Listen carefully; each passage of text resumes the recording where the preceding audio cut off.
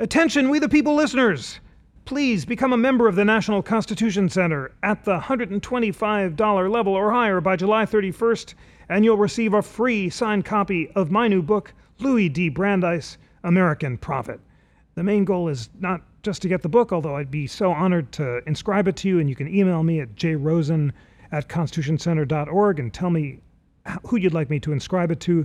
But I want you all to become members of the Constitution Center, to become part of our great family, and to be fully engaged in our crucial, important project of constitutional education for all.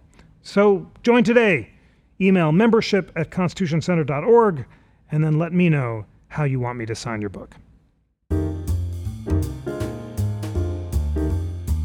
I'm Jeffrey Rosen, President and CEO of the National Constitution Center, and welcome to We the People, a weekly show of constitutional debate. The National Constitution Center is the only institution in America chartered by Congress to disseminate information about the U.S. Constitution on a nonpartisan basis. And despite our inspiring charter, we are a private nonprofit, and we rely on the support of friends like you. Today we conclude our series on political parties and the Constitution with a deep dive on the history of the Democratic Party. Formed from the ashes of the Democratic-Republican Party, Democrats came into their own with the fiery presidency of Andrew Jackson. Since then, the party has been home to many of our most important presidents, among them Woodrow Wilson and Franklin Roosevelt, and has played an important role in shaping our understanding of the Constitution. Joining me here live in studio during the week of the Democratic National Convention to discuss the constitutional history of the Democratic Party are America's leading experts on American history and constitutional law. Sidney Blumenthal is author most recently of A Self-Made Man, The Political Life of Abraham Lincoln. Sean Wilentz is author most recently of The Politicians and the Egalitarians, The Hidden History of American Politics. Sean and Sid are here in our great Philadelphia podcast studio. And joining us from Texas is William Forbath, Associate Dean for Research at the University of Texas and author of the forthcoming The Constitution of Opportunity. Sid, Sean, Willie, thank you so much for being here. Great to be here, Jeff. Sean, let us begin with you. You have written the book on the evolution of the Democratic Party from Jefferson to Jackson. Tell us about the constitutional roots of the Democratic Party in the Democratic-Republican Party of Thomas Jefferson. What did it stand for constitutionally, and how did it evolve when the Jackson presidency arose? Right. Well, the Democratic-Republican Party was born, really, in a constitutional crisis. Insofar as political crises in American history are always constitutional crises or lead to them, Democratic Republicans absolutely. I mean, it began with an argument inside the cabinet between Thomas Jefferson and Alexander Hamilton on whether the national bank was constitutional or not. And they were trying to convince Washington one way or the other, and Washington went with Hamilton. But from there, the opposition only grew. And by the time you got to the end of the 1790s, there was another constitutional crisis, not so much over institutions as over democracy and politics. I mean, when the Federalists passed the Alien and Sedition Acts amidst the quasi-war with France, there was a real difference about how politics ought to be conducted in the United States. And the repression that occurred then, they locked up editors and so forth. Jefferson was truly fearing. It was interesting. It was a Sedition Act was passed in which anyone who criticized anybody in government would be arrested, except if you criticized the vice president. The vice president happened to be Thomas Jefferson. So Jefferson referred to it as the reign of witches. And the election of 1800 was very much about whether that vision of American politics would be allowed to continue or not, and the Jeffersonians basically overthrew it. When Jefferson referred to the Revolution of 1800, he was very much referring to the resolution of that crisis. So that's where the Democratic Republicans were really born, out of all of that. Jefferson comes in. Jefferson's understanding of the Constitution is not always what people think it was. I mean, people think of Jefferson as a strict construction, person who wanted to limit federal power. But then it is Thomas Jefferson who completes the Louisiana Purchase, overcoming his own scruples about executive power under the Constitution, and completes an extraordinary important event, which is doubling the size of the country.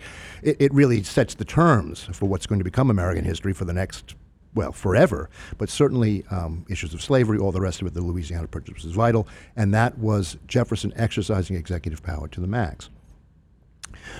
In the aftermath of the War of 1812, there are more constitutional issues that are going to arise. A matter of how the country is going to expand. With the war over, with American independence having been, in a sense, re-secured against the British, with all this land coming out of the Louisiana Purchase, how is America going to develop? And the Jacksonians that were arising at this point didn't want to see the federal government have too much power. They were worried, they weren't against development, but they were worried that the arrangements that were coming into being were unconstitutional because they were allowing for too much private power to be allied with public power, and especially at the federal level. They wanted to see it at a local level, state level, where things could be more quote-unquote democratic. So the constitutional issues that arise out of all of that are key to what the Jacksonians are all about, particularly around the bank war. You have a replay of the 1791 dispute where Andrew Jackson says the bank is basically unconstitutional, and he vetoes a bill, and he basically destroys the second bank of the United States. But there's another issue, and that has to do with slavery, which is always, every time there's an issue that's not about slavery in the United States in this period, it's about slavery. And on the issue of nullification, there's a question of whether the states could be sovereign to the extent that they could actually nullify a federal law, in this case the tariff, inside their own borders. And Jackson stood up to the nullifiers, and he reasserted a nationalist. Again, it goes against what people think about the Democrats in this period. He asserts a nationalist view of the Constitution, which is that the Constitution precedes the states, that in fact there is a federal government, there is a government. The federal government is a government. It's not a league, it's not a compact, it's a government. Well, Jackson establishes that without question in his standing up to the nullifiers in 1832-33, which again is going to set the plate for the next crisis, which is going to be in the 1850s and 1860s. But the Democratic Party really comes out of and develops along with these constitutional crises. A beautiful introduction. We touched on some of these themes in the great discussion that you and Sid and Annette Gordon-Reed had on Monday in Congress Hall, which we're going to broadcast as a separate podcast. But you've nicely given us the roots of the party in Jeffersonian small government thinking, but reminded us that it was complicated in terms of the scope of national power, and taken us up through Jackson, and then introduced this question of slavery, which would end up dividing the party. Sid, you've just written this great book on Lincoln.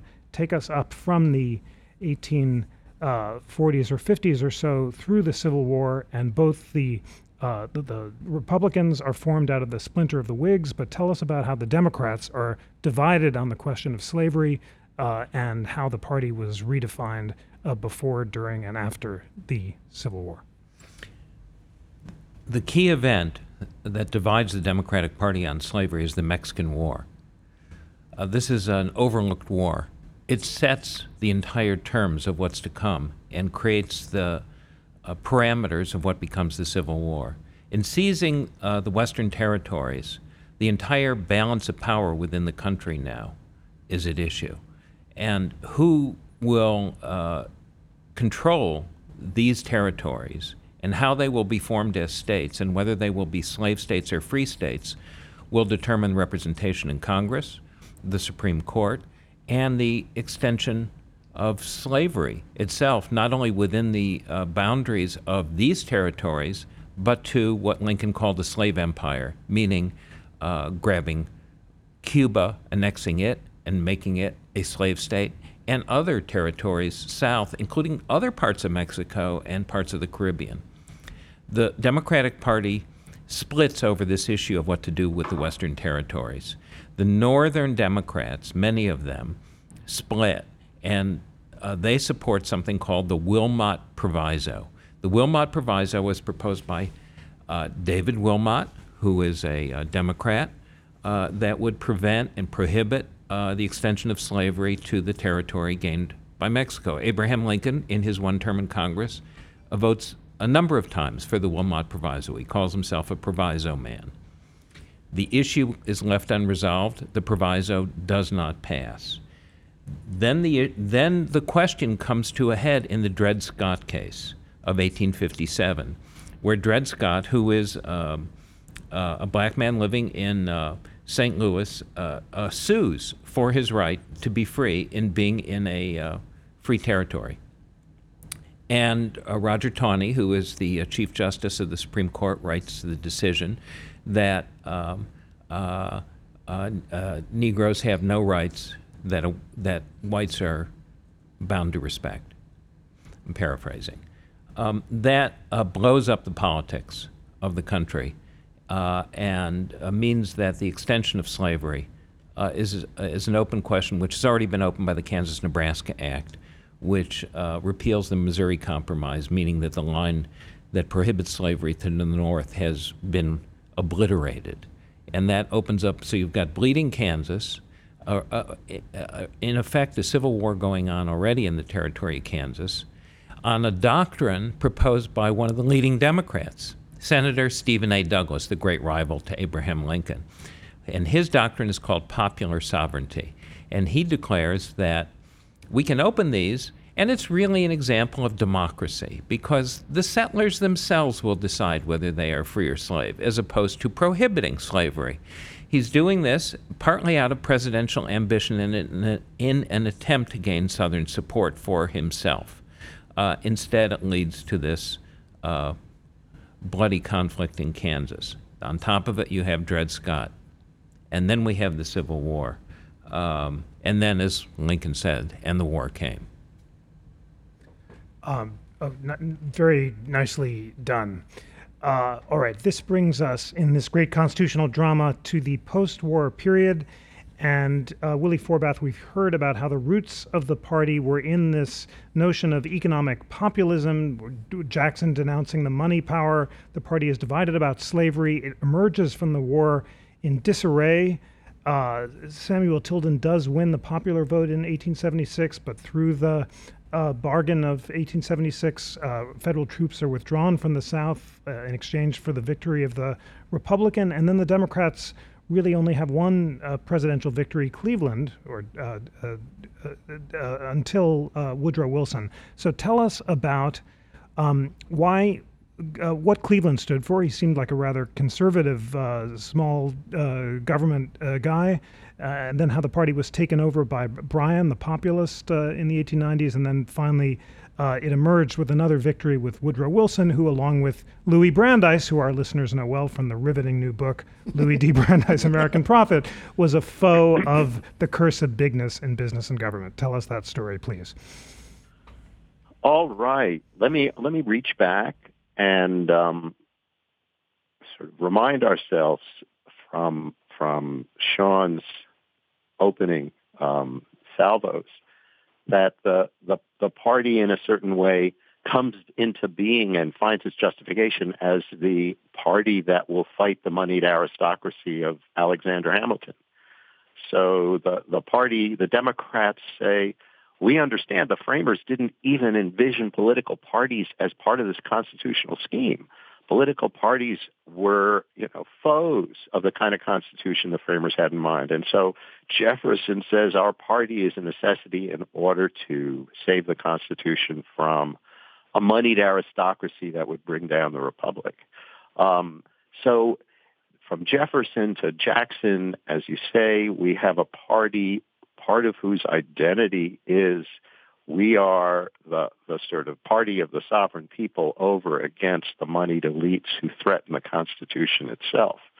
And so how, at the same time, we become the party of slavery and the party of Southern redemption. What Cleveland inherits is a party whose mantles are the tangle of economic populism from Jefferson through Jackson against moneyed aristocrats, but also the party of the planters and what is secured by the deal that struck in 1876-77 is an end to Reconstruction, the pulling out of the federal troops from the South on the one hand, and the giving of the White House to the Republicans roughly in exchange for those commitments. And the party of Cleveland is sort of a small government, but more or less pro-business party. And the populist energies from the South, right, bridle against that identity, a third-party movement emerges in the South, and it is the Southern populists are something of a rebirth of the Southern Republicans, which for a brief shining moment were a party of black and white poor farmers in the South. The populists try to remake that kind of alliance. And the populists, oddly, have to persuade Southern Democrats for the first time to think about a big national government. The populists are the forgotten dress rehearsal for the New Deal idea that in order to implement economic populism and bring down moneyed aristocrats, you may need a strong federal government. So William Jennings Bryan is the bearer of that kind of news in the Democratic Party and the fateful election of 1896. William Jennings Bryan takes populism into the Democratic Party, wraps himself around the mantle of the Constitution, talks about issues we've forgotten the constitutional dimensions of, like currency and banking, in starkly constitutional terms, says that the bankers have a sort of grip on the currency and credit of the nation. They are crucifying the nation on a cross of gold. The only constitutional currency, says he, is silver and easier credit for farmers.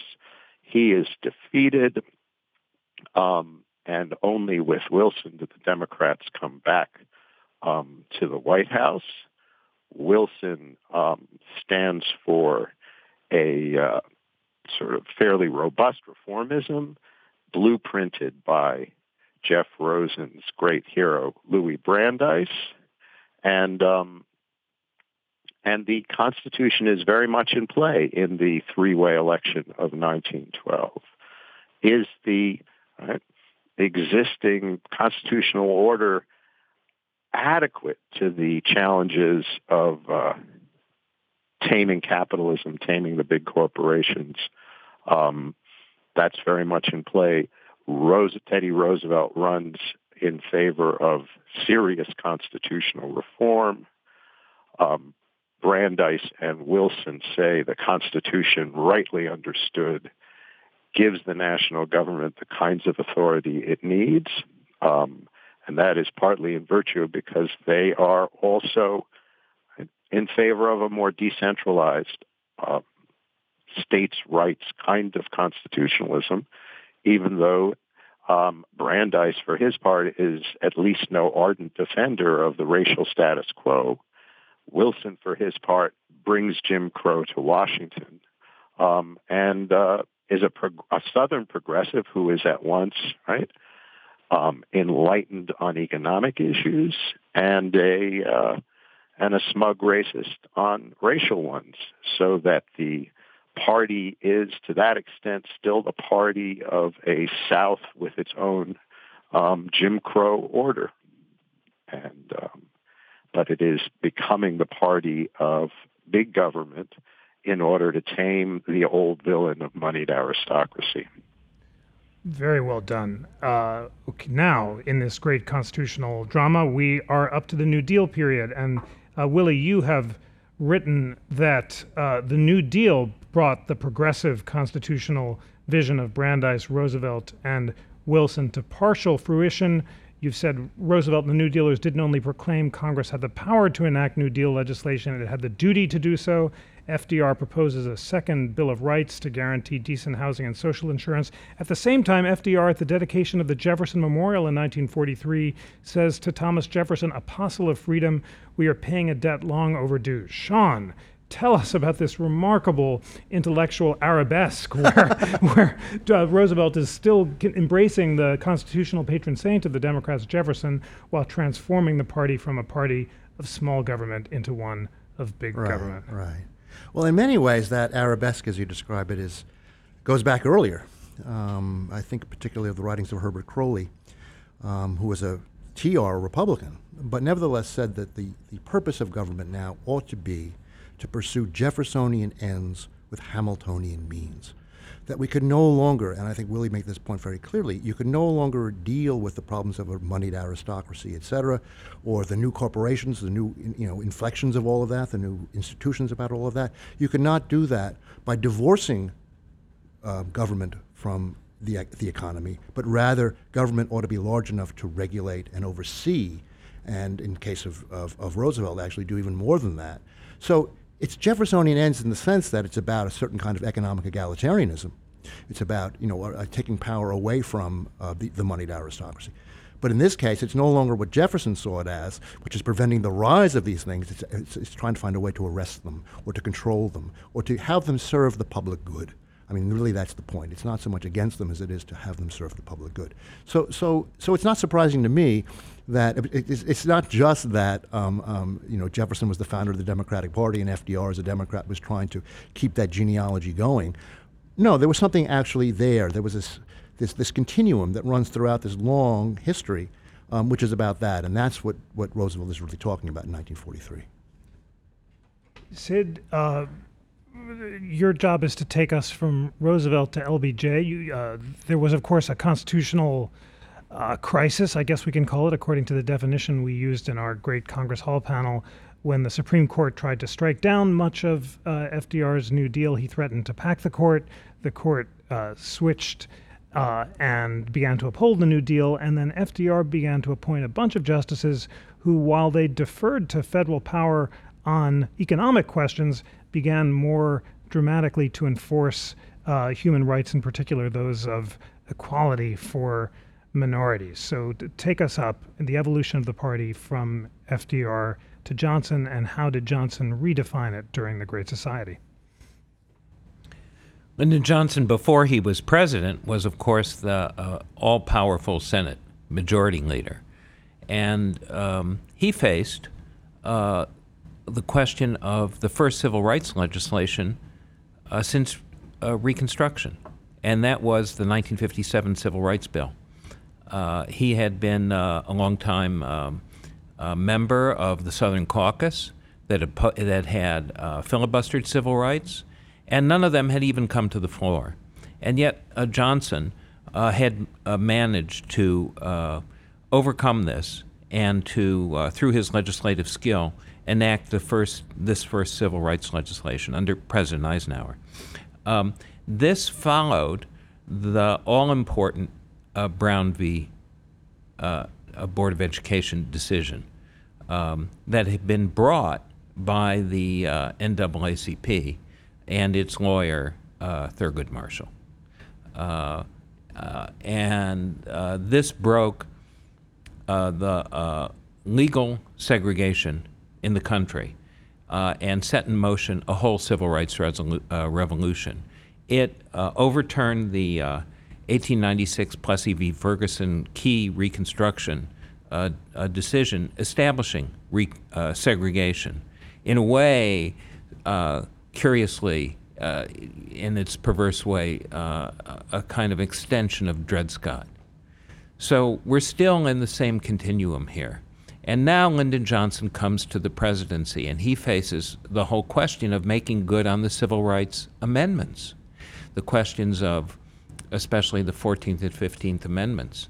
And he, through his great legislative skills, and now invested with the powers of the executive, and with the aura gained politically through the assassination of President John F. Kennedy, and facing a weakened and divided Republican Party split between a new right that is opposed to the Civil Rights Revolution and its origins in its opposition, led by Barry Goldwater, an uprising within the Democratic Party from the governor of Alabama, the leader of segregation now and forever, George C. Wallace.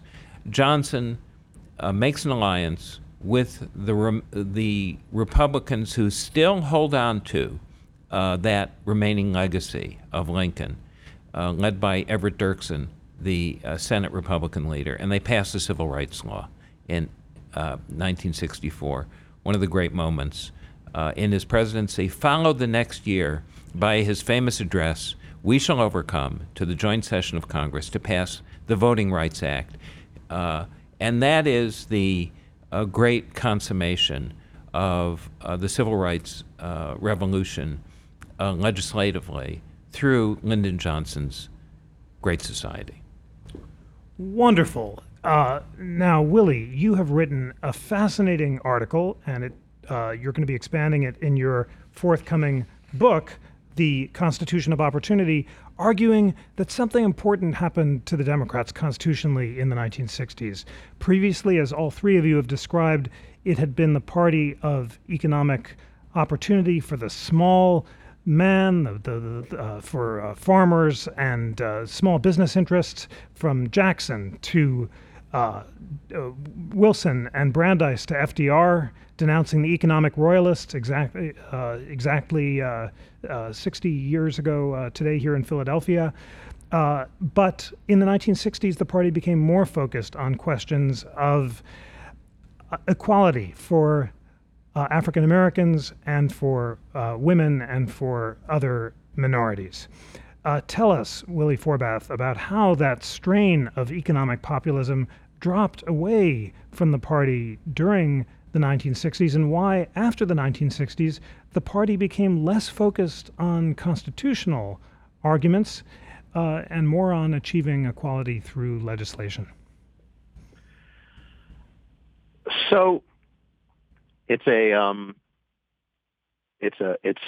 complicated story, and you'll forgive me as I guess one of the two law professors in the room or in the conversation if I make some distinctions. I think it's fair to say the Democrats remain the party of unions and working people in the 60s, even as partly prodded and underwritten by the labor movement. The Democratic Party does a major flip and becomes the party of civil rights and racial equality. But what is forgotten in the constitutional imagination of the Democratic Party and the country writ large is that for all the past sort of centuries of American history, economic inequality was also a constitutional issue.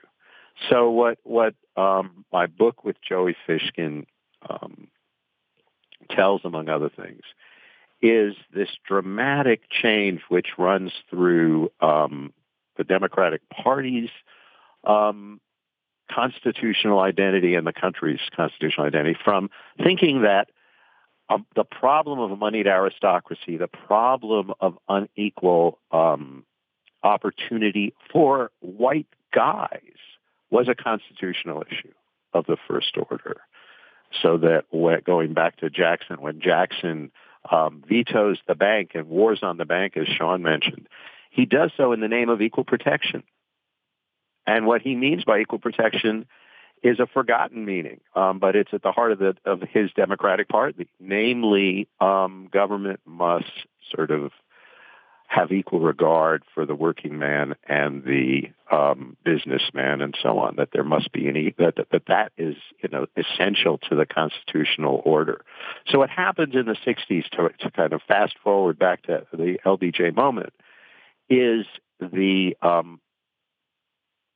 constitutional project and the constitutional meaning of equality becomes all about racial and gender justice.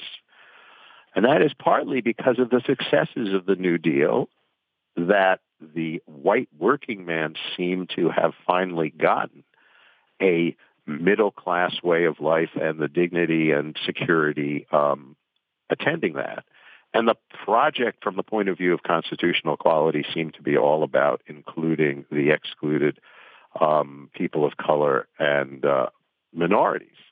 So that it is a great forgetting of a constitutional identity and a constitutional project, which it's a sort of fast forward to the present. My book with Joey suggests that the Democratic Party just might be, certainly seems the more hospitable home for a kind of constitutional reawakening that economic inequality at a certain point becomes a deep constitutional problem that Americans long understood but have forgotten, that the old moneyed aristocracy is the foe of Republican government and the foe of equal citizenship, right, is something that the Democrats may yet reawaken to. And then they can become finally the party of both racial inclusion and economic equality as a constitutional issue. Fascinating. All right, for the last comments, Sean and Sid, I want to ask whether you agree in what you think the prospects are for the Democrats rediscovering what Willie has described as this constitutional vision of economic opportunity. Sean, your great new book is The Politicians and the Egalitarians. Right. We haven't yet heard in the current debates, Elizabeth Warren notwithstanding, a claim that economic equality has a constitutional basis. Could you imagine the Democrats rediscovering this forgotten constitutional tradition? And the forgotten egalitarian tradition. Well, I mean, I think yes, very much so. And you mentioned one of the names why it's so. I mean, as Willie said, the Democratic Party never lost its connection to the New Deal institutions, trade unions, labor unions, organized labor, all of that have been the focus or been the fulcrum, really, for that kind of politics, and constitutional politics, but politics as well. They're connected. It's never really disappeared. It's been effaced. It's been effaced in our politics. It's been effaced within the party for exactly the reasons that Willie outlined. But I do think that the collapse of 2008, 2009, whose politics have only begun to be weighed, have brought back these concerns in a way that hasn't been seen for a very, very long time. But I don't think that it's a matter of so much as the Democrats rediscovering something that they lost a long time ago. I think that it's always been there, but that events, history, pushes things to the fore. And the fact that you have the debate going on inside the Democratic Party that you have going on today, which I think is a very fruitful debate, is again shows a resurfacing or turning back to the kinds of concerns that were central before. Well, they're central again. And history has been the reason for that, not because of any other reason. So 2008, 2009, I think, has had extraordinary effect, and we're seeing it right now. Great. Sid, last word is to you, and it's an important word. We've just had our President Obama, a constitutional law professor, has spoken extraordinarily eloquently about equality, but he has not really emphasized its constitutional roots. Could you imagine the kind of synthesis that Willie described where a new Democratic Party, if Secretary Clinton were to win the election, would resurrect both the constitutional strains of economic equality and also the constitutional strains of racial equality in a way that would come to define it for years to come? We are now at a critical interregnum, almost a fugue state in American politics involving both parties, the Democratic and the Republican Party. Part of it has been brought about by the death of Antonin Scalia, the Supreme Court justice appointed by Ronald Reagan, who heralded and presided over a conservative era in the court and in its decisions. Not least, entering into the political arena in 2000, deciding the presidency. Unprecedented decision, Bush v. Gore, in which Scalia wrote, calling on the equal protection clause of the 14th Amendment to stop the voting counting in Florida and to give the presidency by a 5-4 decision to George W. Bush.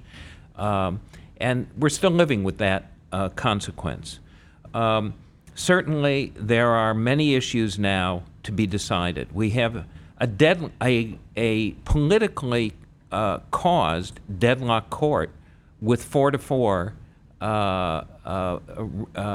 irresolution on the court. And the Republicans vow not to even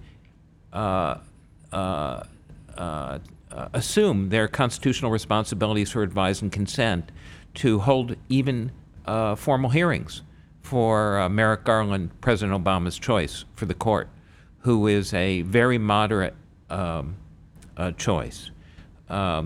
So this all hangs in the balance on this election. What are some of the issues? Some of them involve economic equality. Elizabeth Warren represents that side of it that grew up in the consumer protection movement in the 1960s and a whole new branch of law of consumer protection. Then there's another whole stream of law that's come up, and that is represented by Justice Ruth Bader Ginsburg, whose career as the head of the Women's Rights Division of the American Civil Liberties Union brought case after case for women's rights, for equality. So those issues will also be brought to bear on any question of economic equality, because they also deal with the questions of race and of gender and of consumerism, and also the very nature of the economy. We've had a dormant antitrust law period now. And the question for us is, will that, from the old progressive era, be revived? So the final, we cannot even decide, we cannot even imagine what might happen until this election is resolved between now the first woman to be nominated by any political party, by the Democratic Party, who is a lawyer. Not a constitutional law professor, but somebody who has practiced law, and on behalf of children's rights, women's rights, and was under President Carter the head of the Legal Services Agency, delivering legal rights to the poor and indigent. And another candidate who has taken over the Republican Party, who is, I think it's completely objective to say, a constitutional illiterate who believes that there are 12 articles to the Constitution. And has talked about overriding key parts of the Constitution. This election will decide the future of constitutional history. Every election does, but this election, as reflected in the irresolution on the Supreme Court, will be more consequential and significant than many others in the past. Thank you so much for that closing statement. In the nonpartisan spirit of the We the People podcast, I can say descriptively that listeners should cast their vote for the candidate whose constitutional vision best coincides with their own.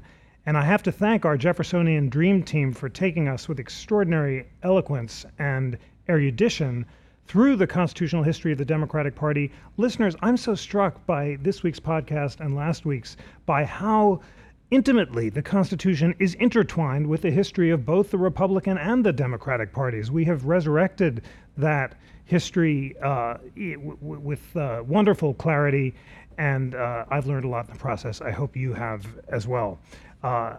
Please join us next week for another edition of We the People, and please let me thank our spectacular guests, Sid Blumenthal, Sean Mullentz, and William Forbath. Sid, Sean, Willie, thank you so much for being here. Thank you, Jeff. Thank you. Thank you.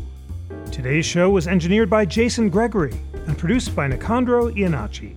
Research was provided by Josh Weinberg and Tom Donnelly. Get the latest constitutional news and continue the conversation on our Facebook page and Twitter feed. We want to know what you think of this podcast. Email us at editor@constitutioncenter.org. Please subscribe to We the People and Live at America's Town Hall on iTunes or your favorite podcast app.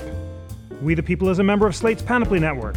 Check out the full roster of our great podcast at itunes.com/panoply. And finally, as I mentioned in the intro, despite our inspiring congressional charter, the Constitution Center is a private nonprofit.